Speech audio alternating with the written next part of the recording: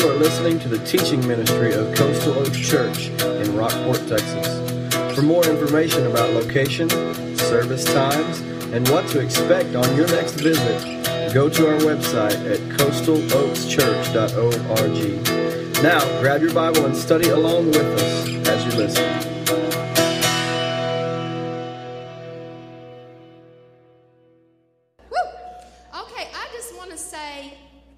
Would y'all just say praise the Lord with me? Praise the Lord. Y'all, do you know how jealous I am that y'all get to do this every Sunday? I want to tell you, listen, I've been in lots of churches over the last 6 years, lots of churches in 20 years, and I just told your pastor, this is the third church that we've been in that really and truly worships. Thank you for that. I just praise God. I tell you what, tears were already flowing, and I get so mad at myself. Give him a hand. That's right. I just hate it when I cry because the mascara just goes right down here, y'all. So if I got mascara everywhere, forgive me. There seems to be some question as to who this seminar is for, so I want to clear that up right now, okay? If you're a mom, will you raise your hand? All the moms in here, okay? Keep them up. If you're a daughter, will you raise your hand? Keep them up, moms and daughters. Okay. If you're a dad, will you raise your hand? And if you're a son, will you raise your hand? Is there anybody that is not raising their hand? Because I want to know who you are. Okay, you can put them down. If you raised your hand, this seminar is for you. Because, y'all, it's about our relationship to Him and our relationship to other people in our lives. If you're a single parent, if you're a single person, if you're a blended family, if you're just what we think of as the old traditional married family, or if you're a college student, whoever you are some type of family. And you have relationships to God and to each other. This is for you. I hope I cleared that up. Thank you, Margaret, for taking care of that. I also want you to know that I'm wearing this tie in honor of the one person out there that I see wearing a tie.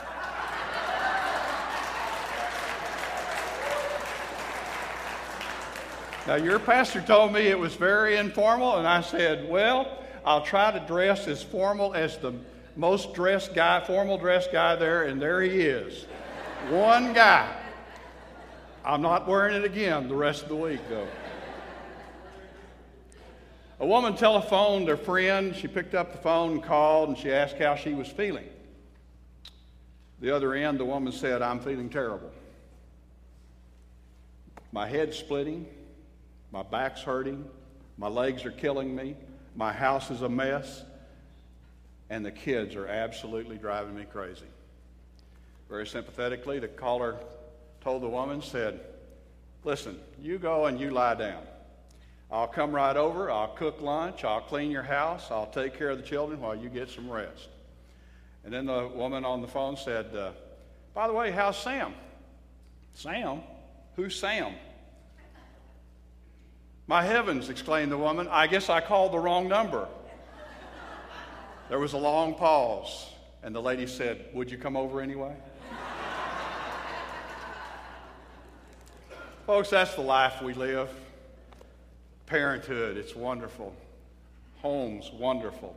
Let's go to the Lord in prayer. Father God, we're here, Father, to honor and glorify you and to find your answers for how we deal with our children and how we as children deal with our parents. Lord, give us insight. Open us up. Teach us today. Father, thank you for the wonderful time of praise and worship. Lord, we've been so blessed already. Now you take over and you teach us that we might respond the way we should. In Jesus' precious name we pray. Amen. Father and mothers, I want to ask you a question. What are you doing to make a difference in the life of your children? How are you going to plan to keep them out of trouble? What's your plan? You see, we hear a lot about if you fail to plan, you plan to fail. And I want to just ask you, what's your plan? If you have no plan, I would like to introduce you to a very simple 5-step plan this morning of how you can totally change the relationship you have with your child. And young people, I would encourage you to listen, because I'm also going to talk to you about how you can deal with your parents and how you can make it happen also from your point of view. We all want what's best for our children. I knew with our two girls, I wanted the very best for them. And you know, it's amazing that we had a friend tell us that what we needed to do is start praying for their spouses while they were 10 and 12 years old. And we started praying for their spouses. And let me tell you what God did. Our youngest daughter, who you're going to hear a lot about here in just a few moments, our youngest daughter, her husband is pastor at First Baptist Church, Pleasanton. Our oldest daughter, her husband works for the seminary that Henry Blackaby started in Canada. Those are the guys that God put in the lives of our children, and we truly believe that He did that as we prayed earnestly for them. Our plan was to pray for those spouses that would lead our children's families to the Lord. If you don't have a plan, let me share one with you. Can we understand that children will always make mistakes? Can we understand that there's a lot of things that we should have done as parents that we didn't do? You're going to hear a lot about the mistakes that Margaret and I made over the next few days, and we made many, many mistakes. When those children go off in the wrong direction, the pain and agony that we feel, Margaret describes it just like the birth pains that she had when they had that baby. And I want you to see that as difficult as it is for us to admit that we make mistakes, we all do. But we should get some comfort. And my message today is to comfort those of you who have made mistakes and those of you that have had children that have gone the wrong way. Because we're going to talk about Jesus' own family and the mistakes they made. And hopefully we can learn something from them, and it would help us to be better parents. If you'll turn to Luke chapter 2, verse 41. Luke chapter 2, verse 41. This is a passage about parent-child relationships. It's a passage that I can preach because I've been in the trenches. I've had the child who rebelled. I had the child who turned against everything that I stood for. I have experienced the disappointment, the hurt, and the agony and the pain. Margaret and I have struggled through that. We have the battle scars to prove it. So when I preach to you today, I feel like it's something that I can say because I've been there, I've suffered, and yet I've seen the work of God when He completed His task. I want to ask if Margaret would come and just tell our story briefly to introduce this lesson. Well, as Les said, we have two daughters, Debbie, and she's our oldest, and 2.5 years later we had Lisa, and they were 3 grades apart. Les was not saved till he was 35 years old, and by the time he went into ministry, they were both 12 and 14 years old. And when Lisa got into high school, the Lord moved us, and that was really hard for her, and she decided she didn't want to be a pastor's kid, a minister's kid. And she began to rebel against Les's ministry. And it was quite a terrible time as we went 1 step forward and 2 back constantly while she was in high school. And she hated high school so much she realized that she could graduate in 3.5 years, and she did. And then she announced she wanted to go to college, and that was a shock to us because she barely passed. She did just enough to pass. And she went off to college, and Les and I began to pray for her, and we prayed, Lord, please let her do well in school, and she did. Can you believe she did even better in college than she did in high school? We prayed that she would have Christian friends, and she did. We prayed that she would have a wonderful church, find a wonderful church up there in Waco, and she did. And yet we still got the call her second semester in college, Mom, I'm pregnant. And I want you to know my world stopped right there. My heart was broken because she knew better, she was taught better, but she made a bad choice. And one of the things God showed me through that, He said, you know, Margaret, you can live your life before your children, you can take them to church, but when they get old enough, they have a choice to make, and it won't always be me, even though you tried to get them to choose me. And so Lisa had not chosen the Lord. And I poured out my heart to the Lord, and I said, Lord, we prayed all these things, and you answered those. And he said, but you know, you never prayed that she would be yielded to me. Because when a person's yielded to me, I'll always lead them to the right thing. I'll lead them to righteousness, right living. Pray that for your children. Pray that for people you know, for the Lord, for them. For the Lord, first of all, to help them be yielded to him, that he can lead them to right living. But even as Lisa called us, she had already made the decision that she was going to place this child for adoption. And then she asked me this question, is Daddy going to lose his job? And I want you to know, fear gripped my heart immediately and told me, you can't let anyone know about this. You can't let your church family know. They might be mean to you, and your husband could get fired. And so I talked Les into keeping what I call our deep, dark secret. And I want to tell you, if you've ever tried to do that, it will absolutely destroy you. And I began to drop out of church. And y'all, try dropping out of church when your husband's a minister there. Not a good idea. Not good. And this had been going on for about 5 months, but I began to isolate myself from what I needed the most. And I began to think of all the people I'd known over the years that for no apparent reason, or seemed to be no apparent reason, dropped out of church. And I wondered, did they have something in their lives that they thought was so awful they couldn't risk their church family knowing it because they might kick them when they were down? So they just went away. And about that time, we were going to have a lay renewal weekend, and I informed Les I would not be going to that lay renewal weekend, and he informed me right back that you will be going if I have to carry you down there kicking and screaming. So I could tell he meant it, so I told him, okay, I'll go, but I will not enjoy it. And I went to that weekend, and on Saturday morning, the man that came to lead the weekend said, last night, God told me to throw out every sermon that I'd planned to preach. And that when I stand before you, I am to talk to you about the unconditional love you as a body should have for each other. I knew why.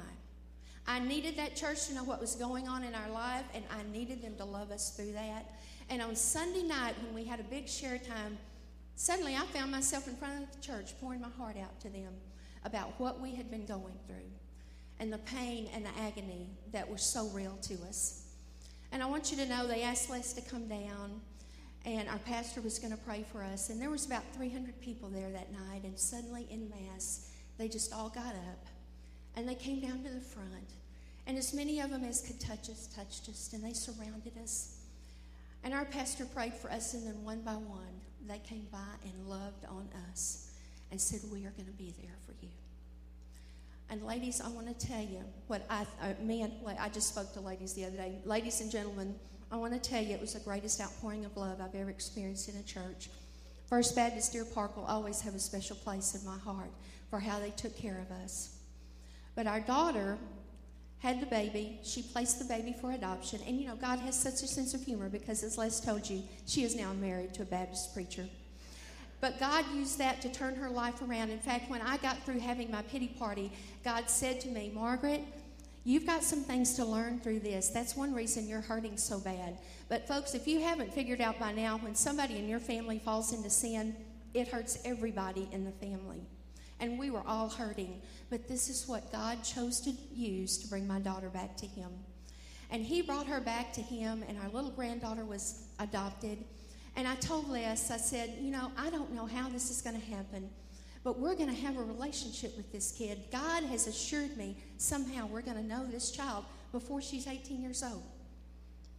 I could have never guessed what God had in store for us as her parents that adopted her called us the first Christmas and said, we can't go home for Christmas and our families can't come here. Can we come to your house so you can spend the first Christmas with your little granddaughter? When she accepted Jesus into her life, they asked Les to come to Second Baptist in Houston to baptize her. Recently, she turned 18 years old. They called my daughter down in Pleasanton and said, Lisa, we want to fly you out to California to surprise her for her birthday. Y'all, we have had a wonderful relationship. God has used that, and I want to tell you, what I thought was the worst thing that ever happened in my life, I will tell you today is the best thing, because it turned my daughter's life back to the Lord. It gave her a ministry, and when her husband went to Fort Worth to seminary, she started working in a crisis pregnancy center, doing sonograms on any abortion-minded girl. And over the next 3 years, she did over 4,000 sonograms, leading over 500 girls to the Lord. Y'all, what was my few months of pain worth? Not much, when God had a kingdom purpose for what I thought was awful. Can you let him take what you think is awful in your life and use it to his honor and his glory?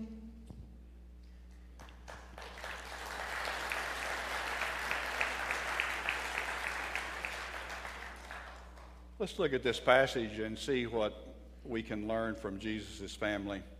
Starting in verse 41 of Luke 2.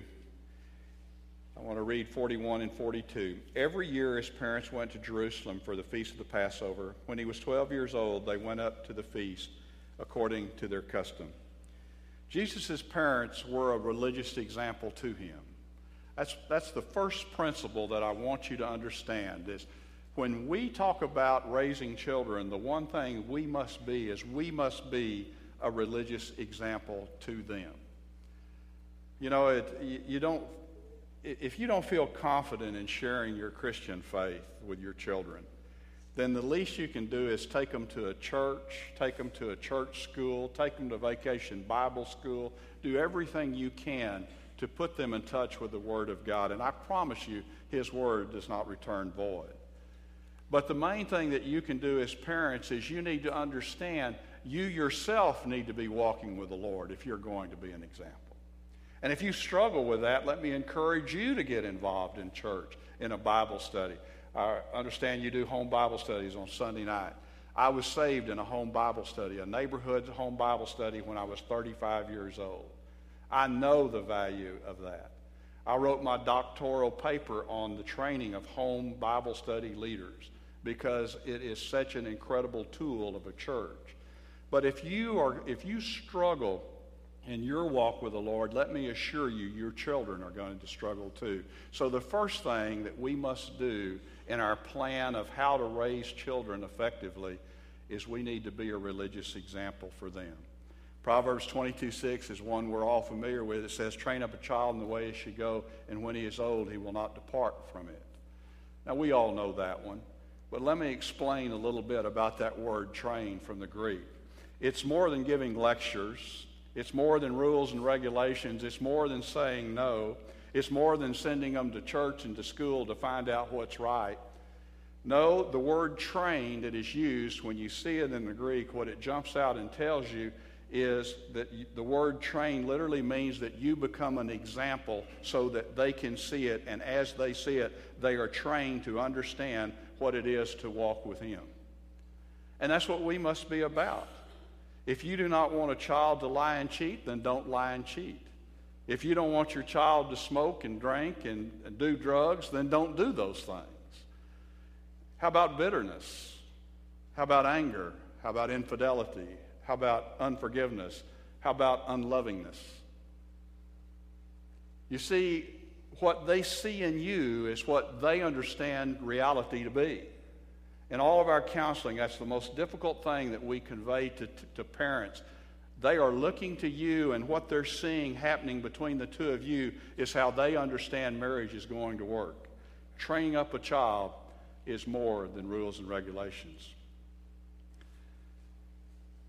When you look at this and you begin to understand what we're talking about, I want you to turn to 1 Corinthians chapter 3. I've just got to go to this passage. I normally don't, but I do this morning.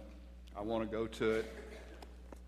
1 Corinthians chapter 3, verse 1 through 3.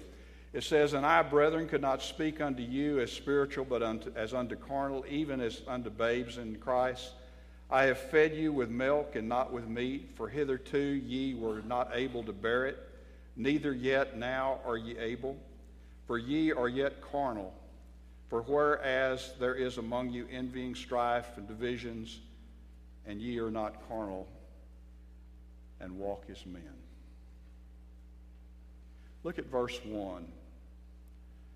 He says, brethren, so folks, he is talking to Christians. And he's saying to them, okay, there's two different ways to lead your life. You can lead your life as carnal, or you can lead your life as spiritual. And he is distinguishing between the two. He's addressing Christians, but he's saying there's two ways for you to live your life. And what do we have from that? What do we learn from that? In Romans chapter 8, verse 5, and I'll just read it. You don't need to turn to it. Listen to what it says as we talk about what it means to be carnal and what it means to be spiritual. Romans 8:5, for they that are after the flesh do mind the things of the flesh, but they that are after the Spirit, the things of the Spirit. For to be carnally minded is death, but to be spiritually minded is life and peace, because the carnal mind is enmity against God, for it is not subject to the laws of God, neither indeed can be. So then they that are in the flesh cannot please God. But ye who are not in the flesh, but in the Spirit, if so be that the Spirit of God dwell in you. Now, if any man have not the Spirit of Christ, he is none of his. So here it is. We're confronted with this thing of being an example for our children. But the Scriptures clearly tell us, okay, you profess Christ, you have received your Savior, but now you've got to live your life. And how do you live it? Do you live it in the flesh, or do you live it in the Spirit? Let me explain this to you with a hand deal that I used to illustrate it, and I think I might have used it when I was here before for those of you that were here last time we were here.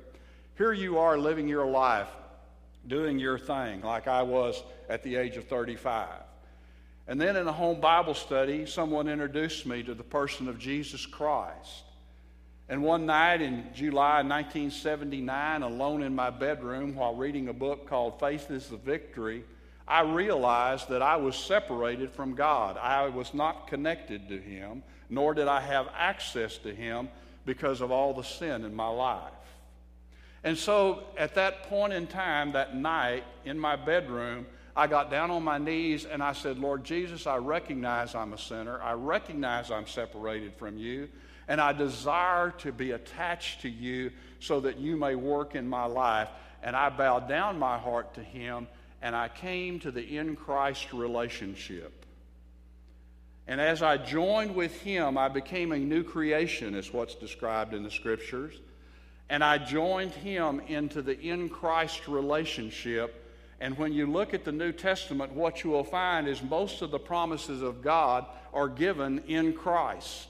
It's here as we are bowed down to Him, and He has eternal life, therefore I have eternal life. He has access to God, therefore I have access to God. Why? Because I am in Him. Now here's the most amazing part of this relationship, and that's what Paul was addressing there. The spiritual position is to be in Christ and letting Him lead and guide everything that we do. We surrender our life to Him. We surrender our kids to Him. We surrender our jobs to Him. We surrender everything to Him. He is the Lord, and this is lordship. But what's so amazing, He will allow us to take over any time we want to. When I get to heaven, it's the first question I'm going to ask Jesus is, why do you let us take over all the time? Because here we go, and we begin to do it by our selfish motives. Self takes over. This is carnal. Carnal literally means self. We're doing everything. Is Jesus still there? Yes, He's there, but He's not on the throne of our lives. We're doing what we want to do. We go where we want to go. We say what we want to say. We're not concerned about Him. We're not concerned about His teachings. And that's what Paul is addressing here. He's saying to us, as parents, you have to be spiritual. You have to be letting the Lord lead you. You have to be in the lordship in Christ relationship. You cannot be doing it on your own. And that's what he's addressing. And we have to understand when we talk about this, what we're talking about, we must be a spiritual example to our children so that they can understand what the relationship with God is all about. Look at the second one, verse 43 through 45. It says, after the feast was over, while the parents were returning home, the boy Jesus stayed behind in Jerusalem, but they were unaware of it. Thinking He was in their company, they traveled on for a day. Then they began looking for Him among the relatives and friends. When they did not find Him, they went back to Jerusalem to look for Him. Folks, This is Jesus' family. Can you understand? His parents, like so many of us, were so busy doing their own thing that they didn't even notice that their child was not with them. I mean, we are so wrapped up in our things, and our things can include job, church, activities, sports. We can get so wrapped up that we forget that we have children that are looking to us for support and affirmation.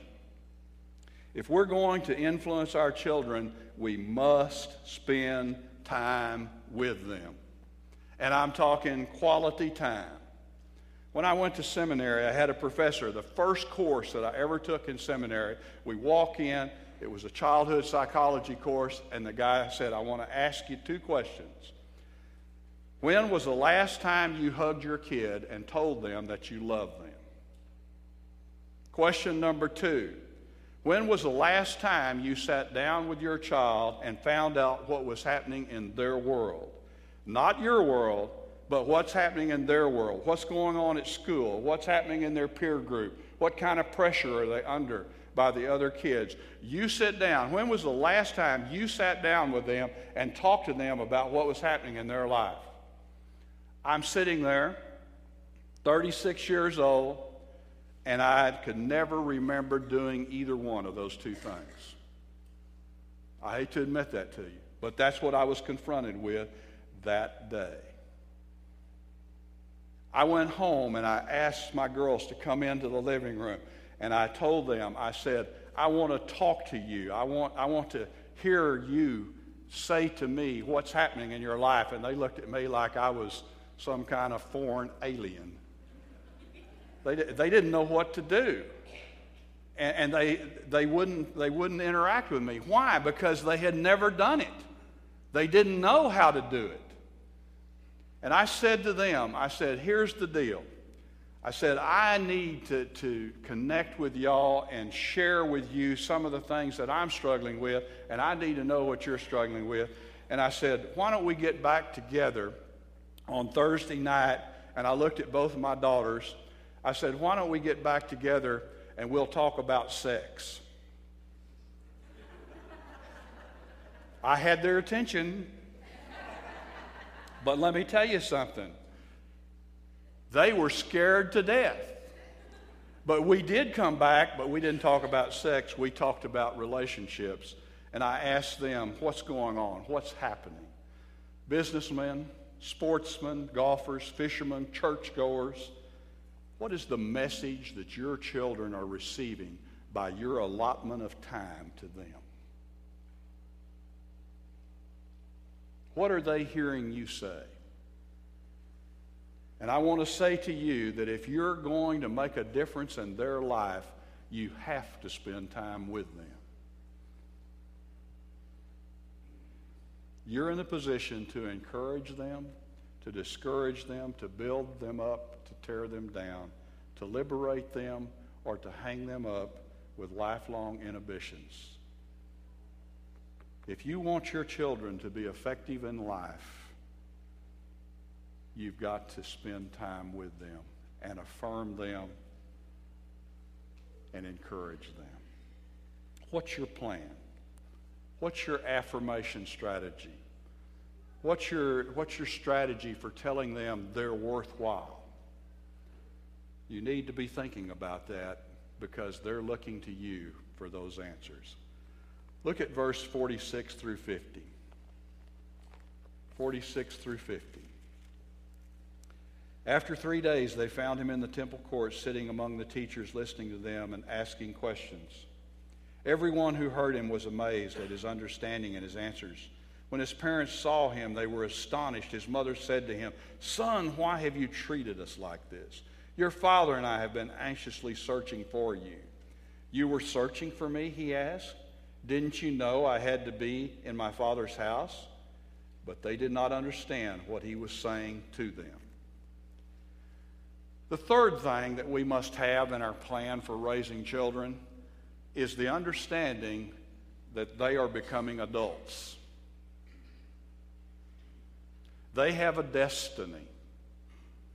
We as parents We need to do the things I talked about, but then we have to come to the place where we say, I understand that they are becoming adults. Jesus was starting to mature, but his parents were still thinking of him as their little boy. Jesus knew that he had a destiny to fulfill. This incident was the first flexing of his muscle of maturity. And this encounter was one that his parents were not prepared for. But I want to say to you parents, are you willing to say to your teenager today, I realize you're maturing, and I want to give you some freedoms? Scary thought, isn't it? Yeah, I saw the looks on your face. Confrontation between parents and maturing children occurs in every home.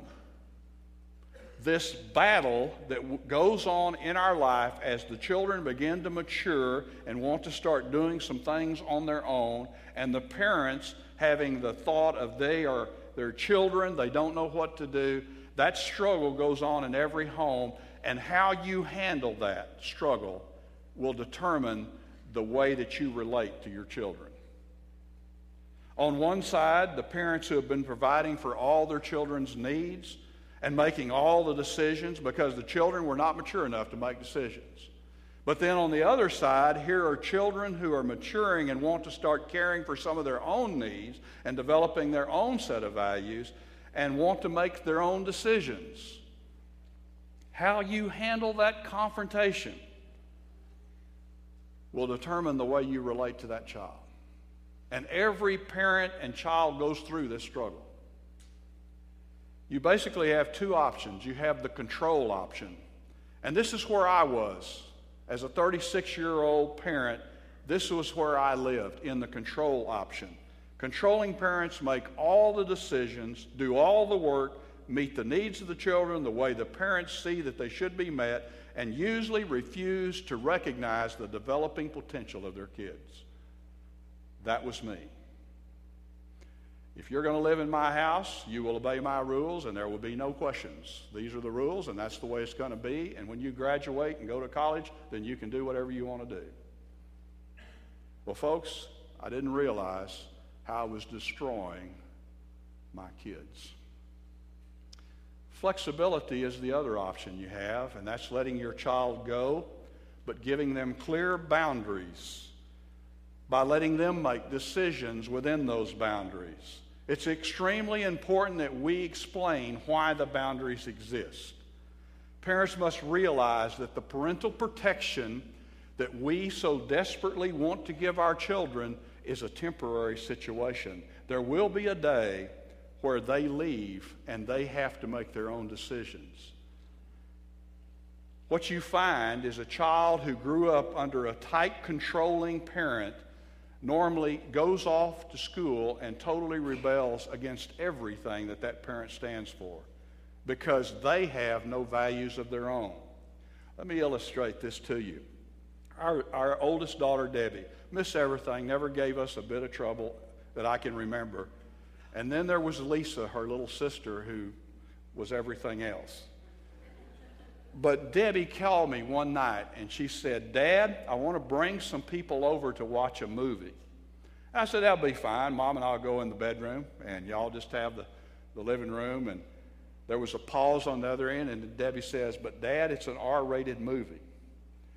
Now, in the controlling environment, we had rules against R-rated movies, and the rule was no such movie would ever walk through our front door. That was the rules.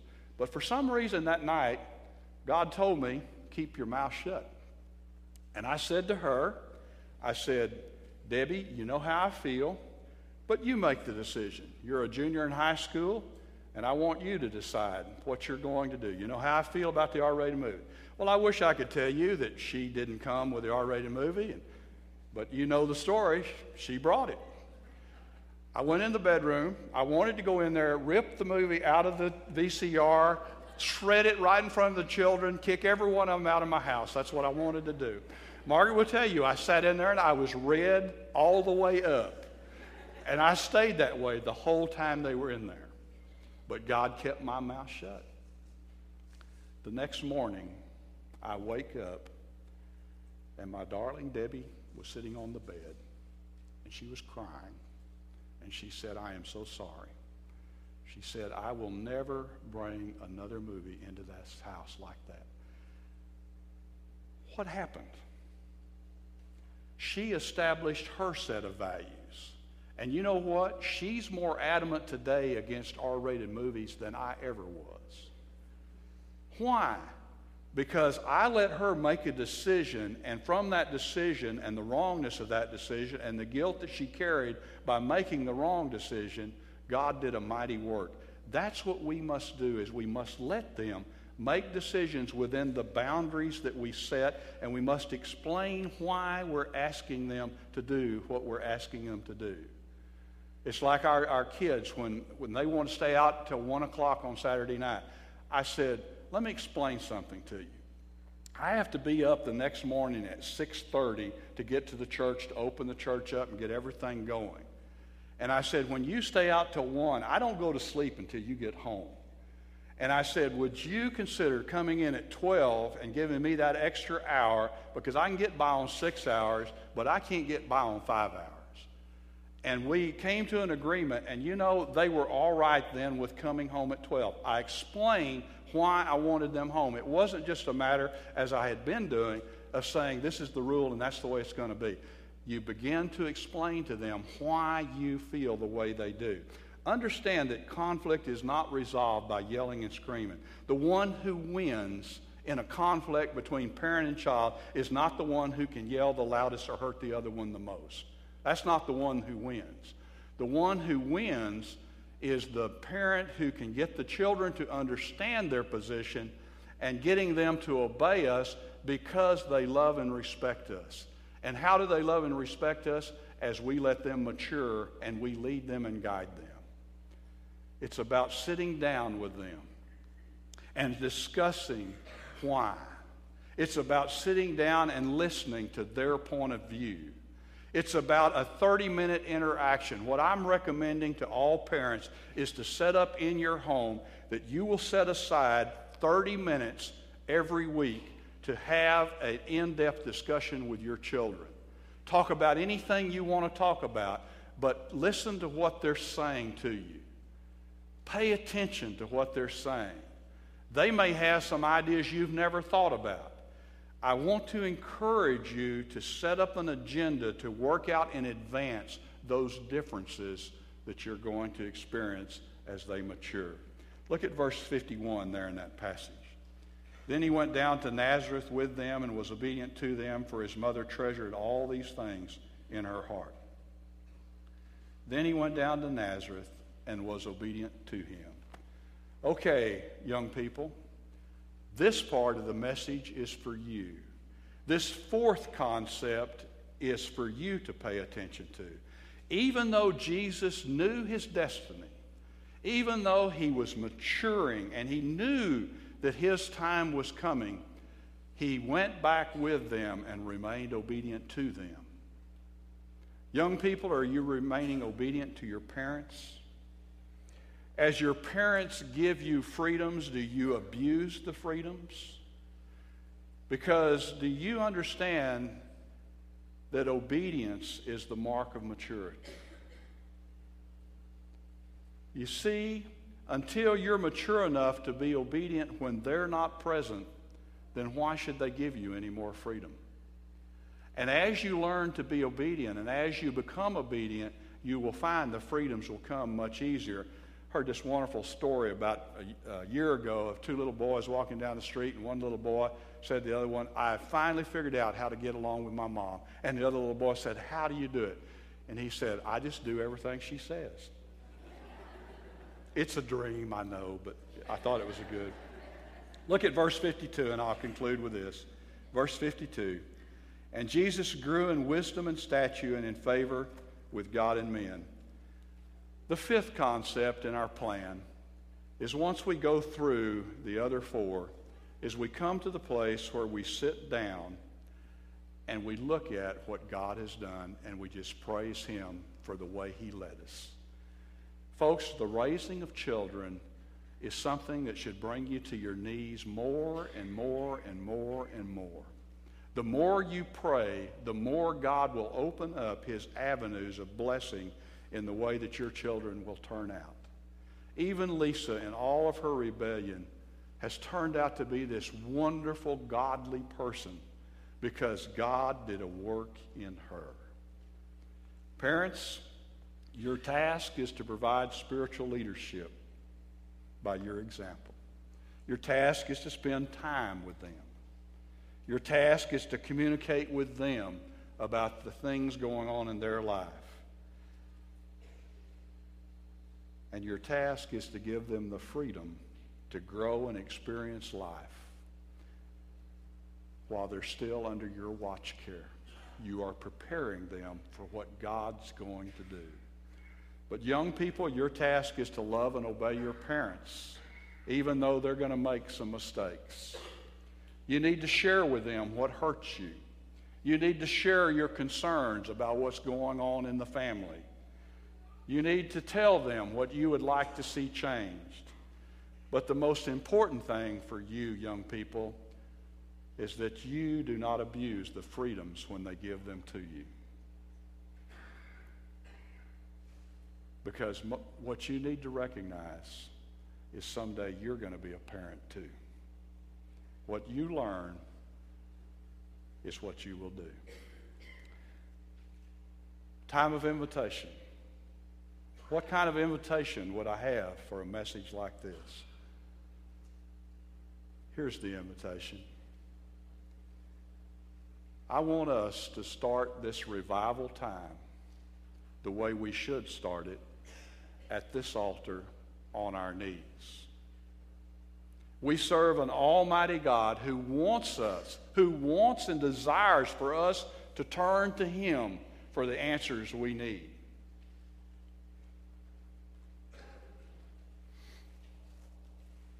We all want revival in our lives, in the lives of our family.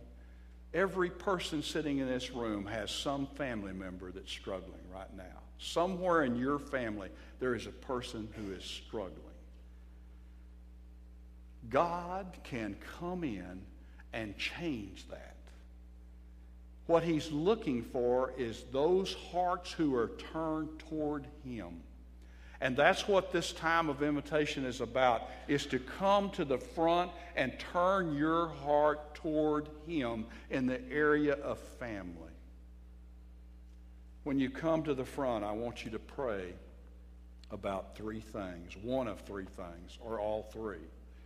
Pray for families that you know that are struggling in the family relationship. Pray for them. Pray specifically for them. Pray for God to pour out his Spirit upon us in this time of revival as we come to talk about families and talk about what God can do. Pray for God to pour out his Spirit among us. And you've been doing that. But I'm going to ask you to come this morning and do it. Specifically, bending our hearts toward him. And the third thing, if you're struggling in your family, in family relationships, come and pray for God to give you the answers in the next 3 days as to how to deal with what you're dealing with. Pray for families that you know are in trouble. Pray for God's Spirit to flow out upon us as we meet together to talk about families, that his Spirit would lead, not me. His Spirit would lead. And the third thing is pray specifically for issues of family that you have yourself. Why am I asking you to come to the front? You see, Satan will do everything he can to keep you in your seat. He does not want you to open up yourself to God. We sang some beautiful praise music a while ago about saying yes to him. Satan says, you don't need to go to the front. I'm saying to you, as you come to the front, you are committing yourself to him and you are making it public. People are going to see you. and you're making it public. But the most amazing thing that you do when you come to the front and you pray specifically as I've asked you to pray is you are encouraging others to come and do the same thing. Nobody wants to come up here by themselves. And yet there are people here that desperately need to come. But as you come, they will be encouraged.